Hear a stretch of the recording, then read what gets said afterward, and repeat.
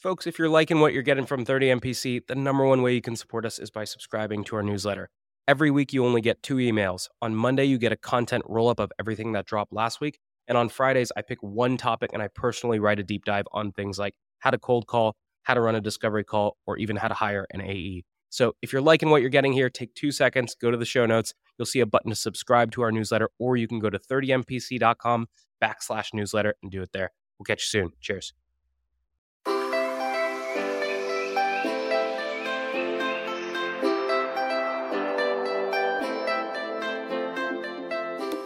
Good morning, everybody, and welcome to this episode of 30 Minutes to President's Club. My name is Armand Farouk. I'm here with my co-host, Nick Cegelski, and today we have the man who gets his team to sell pizzas. He does it with the blue hair, and he's one of the biggest, baddest SDR leaders out there, Sam Nelson from Outreach.io. Nick, why should people listen? Today's a deep dive into Outreach's best performing sequences. So if you want to get better at making sequences, stick around. A 3, a 2, a 1, a pepperoni.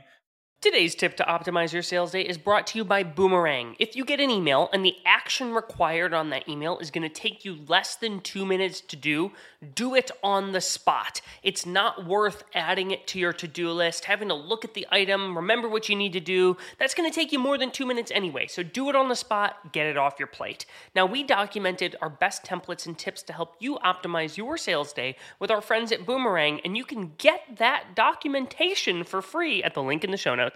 Today's show is brought to you by Exactly Forecasting, which is a flexible sales forecasting solution that uses AI and data to help you call an accurate sales forecast. Gartner says over half of sales leaders don't have high confidence in their forecast. One way we recommend to improve your forecast is to align as a team on explicit attributes that must be true in order to deem a deal forecastable. That way your forecast will get clearer and the team will know where to focus efforts. We put together a forecasting 101 guide with our friends at Exactly. Get it for free in the show notes.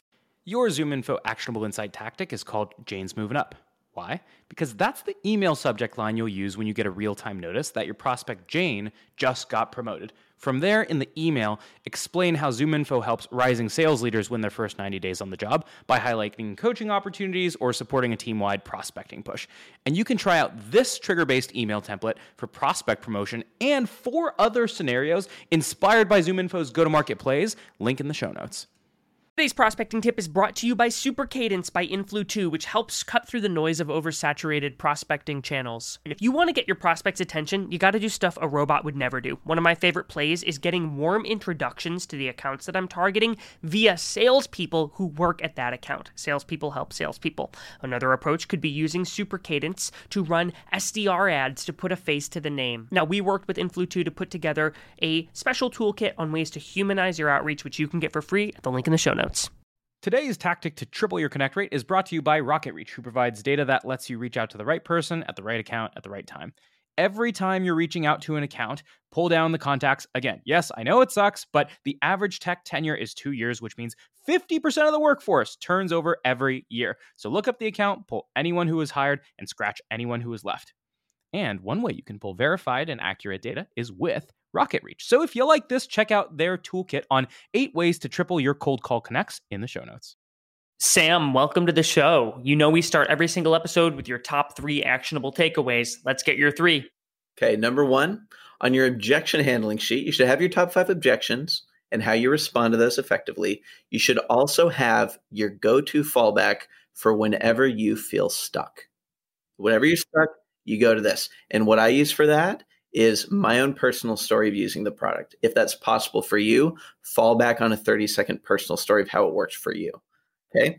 If you don't have that, you can use a close anecdote from someone you know, or an anecdote from how it helped your company, or something personal. But have something you fall back on every time you get stuck. You know that you have something if you ever feel flat-footed. Beautiful. What's the second one, Sam? Second is schedule an email with the Zoom link to the prospect that's showing up for your initial meeting 3 minutes before the meeting starts. So you schedule a new meeting, right, with a prospect. You will schedule an email to show up in their inbox 3 minutes before the meeting starts. And the subject can just be bridge. And it can be one sentence saying, hey, just wanted to put this at your fingertips so it's easy to jump on. And it increases the hold rate. Okay. Does a few things. It increases the hold rate. It shows them that you're there and that you're serious about it. And also, if you have outreach, you can see how they're reacting a few minutes before the meeting to see if they're engaged. And if they're not, you can do some backup plans to make sure that you get them on the line. Very cool. What's the last one? Round us out.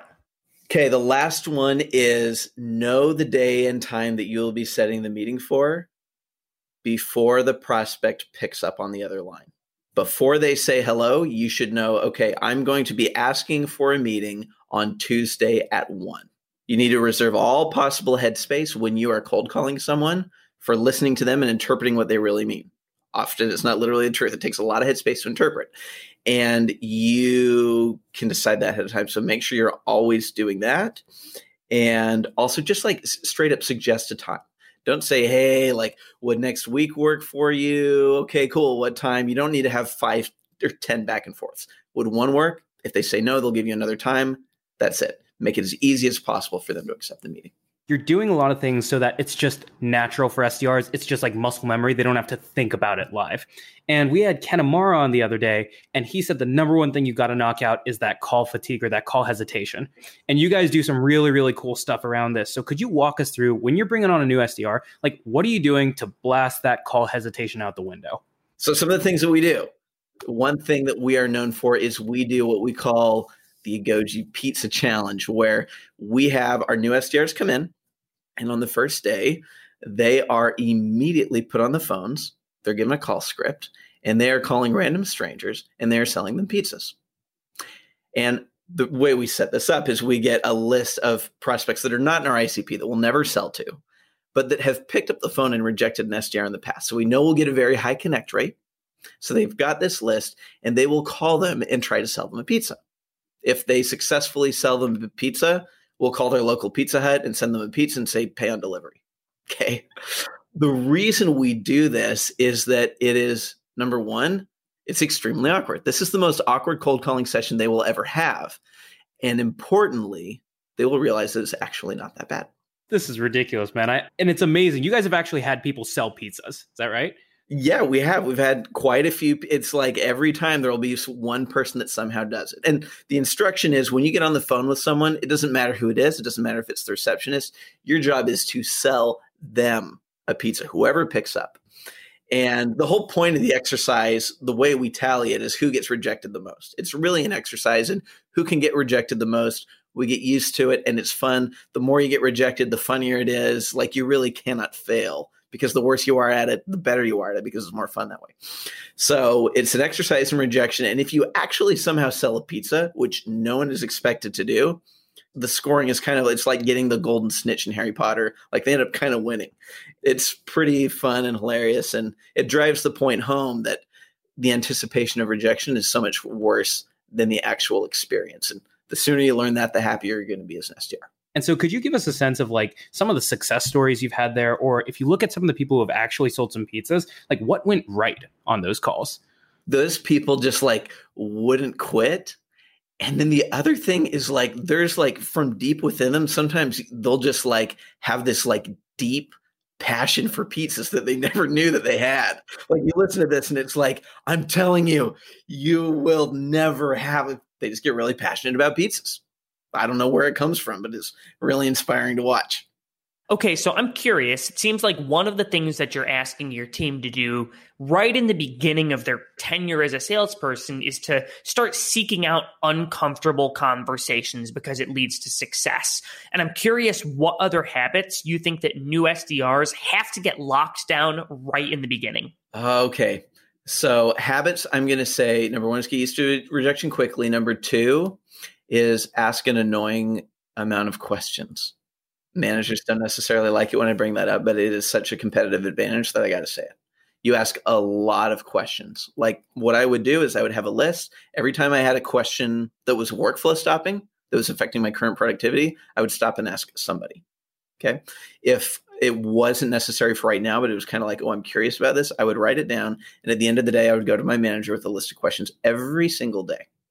There's one thing that I swear it felt like you were you're looking at what I was doing when I first came in as a rep. So Nick, you actually remember this. When I started at Carta as an AE, I called you up and I was like, dude, like I'm getting stuck. Like I don't know how to find accounts. And then I would build a report and then the filters would be wrong. And then I'd try to find contacts and my process was just a mess. And so I started writing down bullet by bullet, literally down to where I need to click. And anything that I didn't know, I would bring it to my manager. And by the end, nobody else on the team knew the integration between Outreach and Salesforce and ZoomInfo and how those systems talk to each other better than me. And so I would actually race people next to me to get 25 accounts in the books. And I would be able to do it by the end of those first 3 months in probably a quarter of the time, just because I had got my workflow down and you're removing decision fatigue in your process.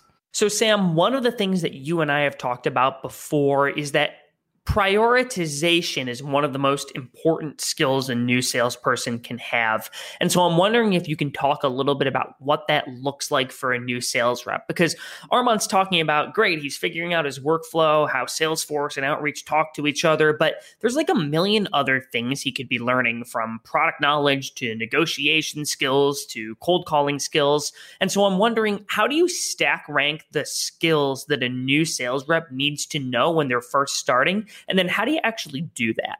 So the number one thing I would recommend that you focus on is figuring out which personas or which titles, get as granular as titles, which titles deserve the lion's share of your time. You want to spend most of your time on the most important prospects and then relatively little time on the ones that are less important. So what I do is I figure out the functions where we sell into. For us, it's the sales department and marketing. And you go to an AE or someone who's been there for a while, you list out the titles and you ask them which ones can become an immediate opportunity. The ones that can become an immediate opportunity, you're going to invest a significantly larger amount of time in.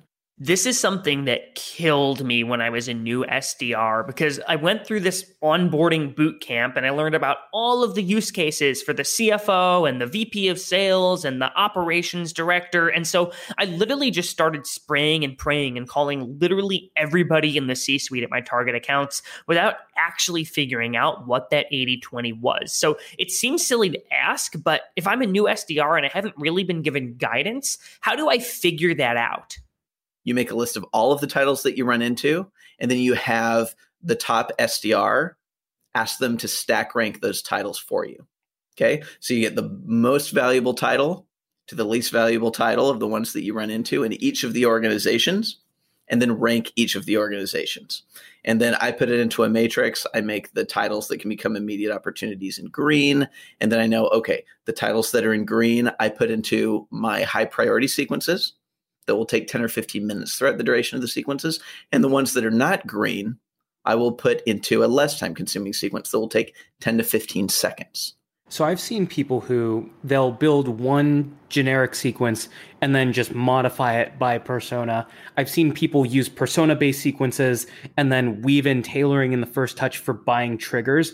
But the problem is, if you want to have sequences for buying triggers, you almost have that on your x-axis, and then on your y-axis, you have all your personas. You'll end up with like 50 sequences, right? Oh, geez. Yeah. How do you guys segment your different sequences? Now, a sequence encompasses a lot of different things. A sequence is the sequence structure and the content. The sequence structure, I pretty much, if it's a high priority prospect that we talked about before, I pretty much recommend using the Agoji sequence structure. Now, the copy, you're going to be constantly iterating and changing the copy and trying out new things, but keep the sequence structure the same. That works pretty well for pretty much anyone who uses it.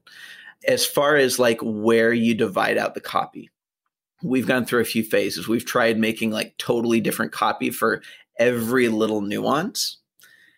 And then we try to just like say, hey, if the value prop is the same, we're going to keep it the same. And just like, instead of having 10 different ones, bring it down to 2 or maybe 3. And the results were pretty much the same. It was just significantly more simple. So if you can simplify it down to just like 2 or 3 sequences for your high priority sequence, and then I recommend just having one more automated sequence. You've talked about the Agoji sequence a couple times, and you're pretty well known for it. And so I'd love to go through like If we start with the number of touches over a number of days, phone, email, LinkedIn, etc., could you walk us through the high-level structure of how you do the Agoji sequence? And then we'll go through the emails themselves. So I'll break it into components. Most of your time is going to go into the first email. So the first email, you're going to do research, and then you're going to reference that throughout the rest of the sequence. Okay, there are going to be 2 follow-up emails that use that exact same personalization. And then every time you make a call, it's very easy to click emails in Outreach and then see what that research is. Now, for the first email, when people are first starting out, I highly recommend that you just personalize the first couple of lines. Okay, first line should be something that a robot couldn't do, tie it into your value prop, and then keep the value prop generic. You don't need to have SDRs constantly reinventing the wheel on the value prop. We haven't seen a significant difference between SDRs spending significant amounts of time customizing the value prop and that mattering at all. Generic works just fine. So spend your personalization time in the part that matters, which is the first couple of lines, right? That's what the prospect sees when they're looking at their inbox, deciding if they're going to open it. That's where you need to invest your energy. Okay, so we've got that first email. Then the next 2 emails, all they do is they resurface that first email. Okay, public enemy number 1 to your first email is really them just like not clicking on it or not seeing it in their inbox. And so giving that email 2 more chances to be seen is actually extremely valuable. And some people will say, okay, like the follow-up emails will be short, 1 line, and the whole point of that email is to draw attention to the first one that you invested all the time in. You don't need to overcomplicate it. Don't add other things to distract from that. That follow-up email is to draw attention to that first one where you have put all your eggs. Okay. So we got that first series of 3 emails. Then we will do a social touch in between. We'll take a little break from emails.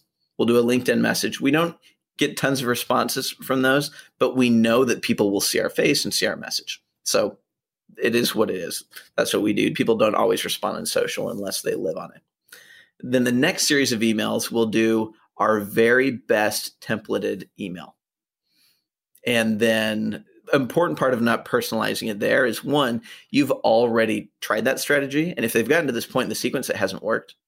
And so don't try to ram a square peg in a round hole. Just do something automated. The other nice thing about this is that it makes workflows much easier. You are not having to go in, hold up the sequence for you to go in and write another custom email. So by keeping that automated, you make it possible to put twice as many people in this sequence. So I want to ask a quick question on that before you keep going. When you're thinking about that sequence, are you using the same subject line and just replying over and over, or are you changing up the subject line each time? Well, there's only 2 original emails. The first email is going to have a subject line, and then we're just replying to that same email.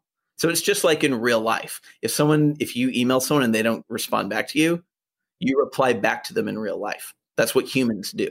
So you're not making a new subject line or doing a new email. You're just responding to it if they haven't responded like a normal human would. It doesn't require a new email. So it's the same subject line for those 3. Outreach won't even let you put in a new subject line because that doesn't work in Gmail. You're just replying to that first one. Gotcha. Awesome. So we've got our triple email, we got our social touches, and now you're putting your best email template forward. What comes after that? After that, we're going to do the same strategy, the reply emails, except this time, instead of only drawing attention to that email, we're also going to say, hey, and if you're not the right person here, who should I be reaching out to? ? And a few things will happen here. Sometimes they'll say, well, as a matter of fact, I am the right person. You see this a lot with sales leadership, right? And then, so we'll do those 2 emails. And then the last email is the Hail Mary email or the breakup email where we try something totally different than what we've tried before. And you don't really have a lot to lose. It's kind of like a Hail Mary in football. And you can try different kind of fun things there and see what works. So those are the emails. That's the written portion. Throughout the sequence, we'll also do 7 calls. And in each of these calls, we are going to reference those first couple of lines in that first email. The unique thing about them tied into the value prop. So every single cold call you'll do is the most personalized cold call that person has received without requiring you to do additional work. So, Sam, I'm curious about this personalization that you're doing upfront in these messages. What else are you calling out? Or are you just saying, hey, Armand, I see you're a USC grad. Fight on. By the way, I want to sell you sales engagement software. Or are you doing something different here? I mean, the ideal thing is if it's relevant to your product and is something that a robot couldn't do. That's going to be the ideal. Where that's not possible, have a bias towards something that a robot couldn't do. So it's like a CAPTCHA test. If it looks like, even no matter how much time you spend, if it looks like something that could have been done through automation, you won't get credit for it for whatever reason. If someone sees that you have clearly spent your own time in this email, they're more likely to click on it. And I actually want to go back to one of the things that you mentioned earlier, which is you're making the most personalized cold call ever because you have the research up and ready. But you talked about workflow way earlier. And oftentimes what will happen is like people will like look up one account and then find the contacts for one account and then tailor the emails. And it takes them like 20 minutes to get through one account. So can you walk us through your SDR's workflow? Like, are you bucketing your research? How many accounts are you finding in a row? And like, how do you manage that workflow all the way from finding the accounts to the ultimate sequencing? I'm going to assume you're account-based because if you're not account-based, you will at some point be account-based. And you're going to go into one account. You'll find the top 1 or 2 people to put into the Agoji sequence. You'll put them in the Agoji sequence. And then you will find 2 or 3 people to put into an automated sequence. And I'm assuming a mid-market account. Of course, this will vary if it's Microsoft versus SMB. But I'm using 5 as an example. And then you'll move on to that next account. And you're constantly going through your accounts to make sure that there is at least 1 or 2 high priority people in and 3 to 5 people in an automated sequence. And as you constantly go through all of your accounts, you'll notice that some people fall out of sequence, in which case you get another high priority person and put them in. But there should always be a high priority person in sequence at that account. And then over time, you'll put the same people in sequence again, but always have like 5 lines in the water at any given time. Make sure 1 or 2 of them is high priority and in an Agoji sequence, ideally. So really dumb question here. You guys keep using this Agoji sequence. It sounds like you're going account-based. How do you not send the people the same emails or the same sequence over and over and over again? You are going to be much more aware of the sequence structure than your prospect who was put in this structure 3 months ago. Actually, a lot of times SDRs will overestimate how much their prospects are paying attention to them and what they had done months ago. But in a lot of cases, like if you call your prospect like 3 weeks later, like they won't even remember you. And so we have found that like, dude, people, I don't know if we keep the structure the same. We'll keep a lot of the value prop and content pretty similar, and no one's ever noticed. So Sam, we've talked a lot about the sequence structure and we talked about ramping reps. We haven't actually talked about one thing that happens at the end of the call, which is you do all this work to make sure that you get your meetings on the books. But how do you actually manage your no-show process so that your meetings actually stick? Number 1 is the way that you manage confirmation. Like if you set up that meeting, you're going to confirm that that meeting is going to happen. There are 2 situations. Number 1, if they have accepted that invitation. I don't call and confirm in that situation. Like if I don't sell when I've already sold. So if they've accepted the invite, I let it be. And as an SDR, I would not have a problem getting those to show. If they haven't accepted the invite, then a couple days before, I will call them and my script is not, hey, I just saw that you didn't accept the invite. Are you still planning on showing up? Absolutely not. That is a very stupid thing to do. What you want to do is you want to call them and say, hey, really excited to connect with you in a couple of days. Wanted to make sure that you got the invite. Okay. That's how you do confirmation. Then when you're on the phone with somebody and you set the meeting, one thing that's really valuable is to say, okay, yeah, I'll see you Friday at 1. And okay, I just sent you over a calendar invite. Did you get that? And they'll say, well, let me look at my email. Let me see. Yeah, I got it. Okay. If you wouldn't mind clicking accept on that, then I'll know that you got it and I'll know that we're good. Okay. So adding that little thing into the end of your cold call process can get them to accept the invite and increase the hold rate as well. And so let's say somebody no-shows you, right? What do you do after that? Okay. Well, let's figure out when we are determining that they're a no-show. So we'll send that email out 3 minutes before, like we talked about earlier. One really nice thing about sending that email out 3 minutes before is you can go into Outreach and you can look at that email and see if that email that you sent 3 minutes before that time has been clicked on. If it hasn't been clicked on, this email with the bridge info, if it hasn't been clicked on by that time that the meeting is supposed to happen, you know that you've got to get like your ducks in a row because it's time to do some damage control and make sure this person shows up. Okay. So you're there, you're at the ready. If it takes 2 minutes for them to show up, you call them on their cell phone, say, hey, just wanted to make sure you got the bridge info. You're not saying, did you remember this meeting? Are you still coming? Say, hey, we are on the line. More than one person on the line here. Like, we're serious about this. We're on the line. Did you get the bridge info? Okay. You're assuming that they just didn't get the bridge info. Okay. And then they'll say, oh, let me check, whatever. And then you can get them back on the line. If that doesn't work, then go ahead and call their office and say, hey, we are on the line waiting for Jeff. Could you please get him? Just say it very confident and assertively. Look, they agreed to that time. There are multiple people on this call waiting for this call. This call is going to happen. We're calling the front desk. We're waiting for John. Can you please put us through to him? And that will work sometimes.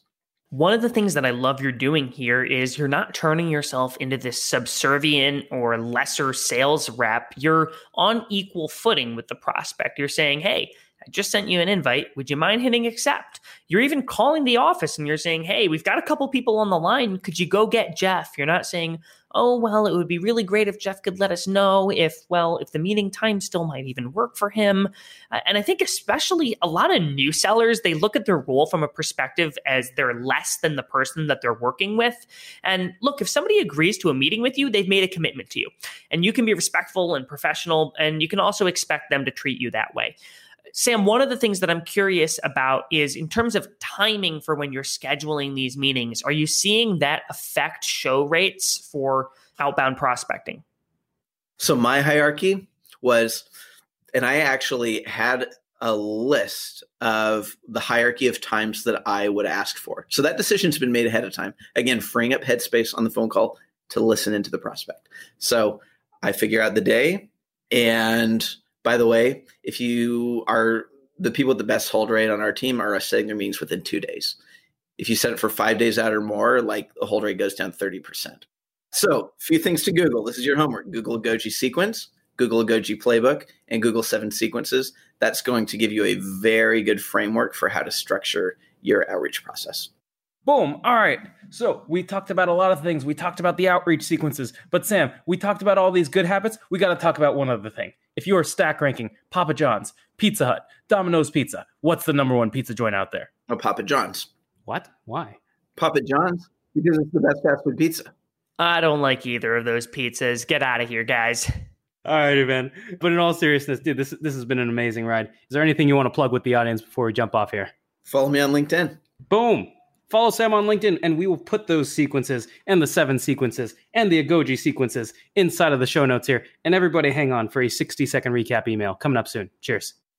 Today's prospecting tip is brought to you by Woodpecker. When you're sending a sales email, you generally want to avoid putting punctuation in the subject line. If you've got an exclamation point, it makes it seem like you're shouting at them, look at this amazing offer, and a question mark just smells salesy, so avoid punctuation. Now, if you want to steal my full sales cadence from my friends at Woodpecker, there's a link in the show notes for you to go get it and try it for free.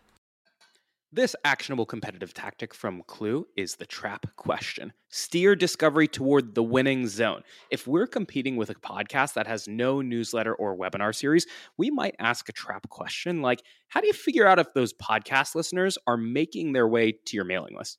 And when you're in a head-to-head, there's no better way to prepare for your next competitive battle than with our trap questions and battle card templates from our friends at Clue. The link's in the show notes. Here's my secret to being a sales superhuman. It's auto reminders for everything. If I expect any reply from a prospect, I press Command H, and Superhuman pops it right back into my inbox if I don't get a reply in 2 days. That means if you handle an objection, if you suggest times for a meeting, or if you ask for cuts back on red lines, always create a 2-day reminder task and assume they will not reply. So if you want to follow up on time every time, you can get a free month of Superhuman by checking it out in the show notes.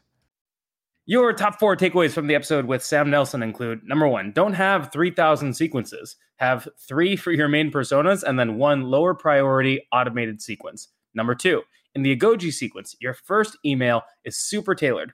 Then you have 2 bubble up emails. Tip number 3, after that, if the tailoring didn't work, then don't try to do more tailoring. Don't waste your time there. Send them your best templated email. Number 4, if they've accepted the invite, you don't have to sell more. Just let the confirmation stand for itself. Nick, how can people help us out? Well, just like Outreach is sending prospects pizzas, we'd like you to send one of your colleagues the link to this show if you've enjoyed it. So share the show. It's the best way to help us grow. And we'll see you next week on 30 Minutes to President's Club.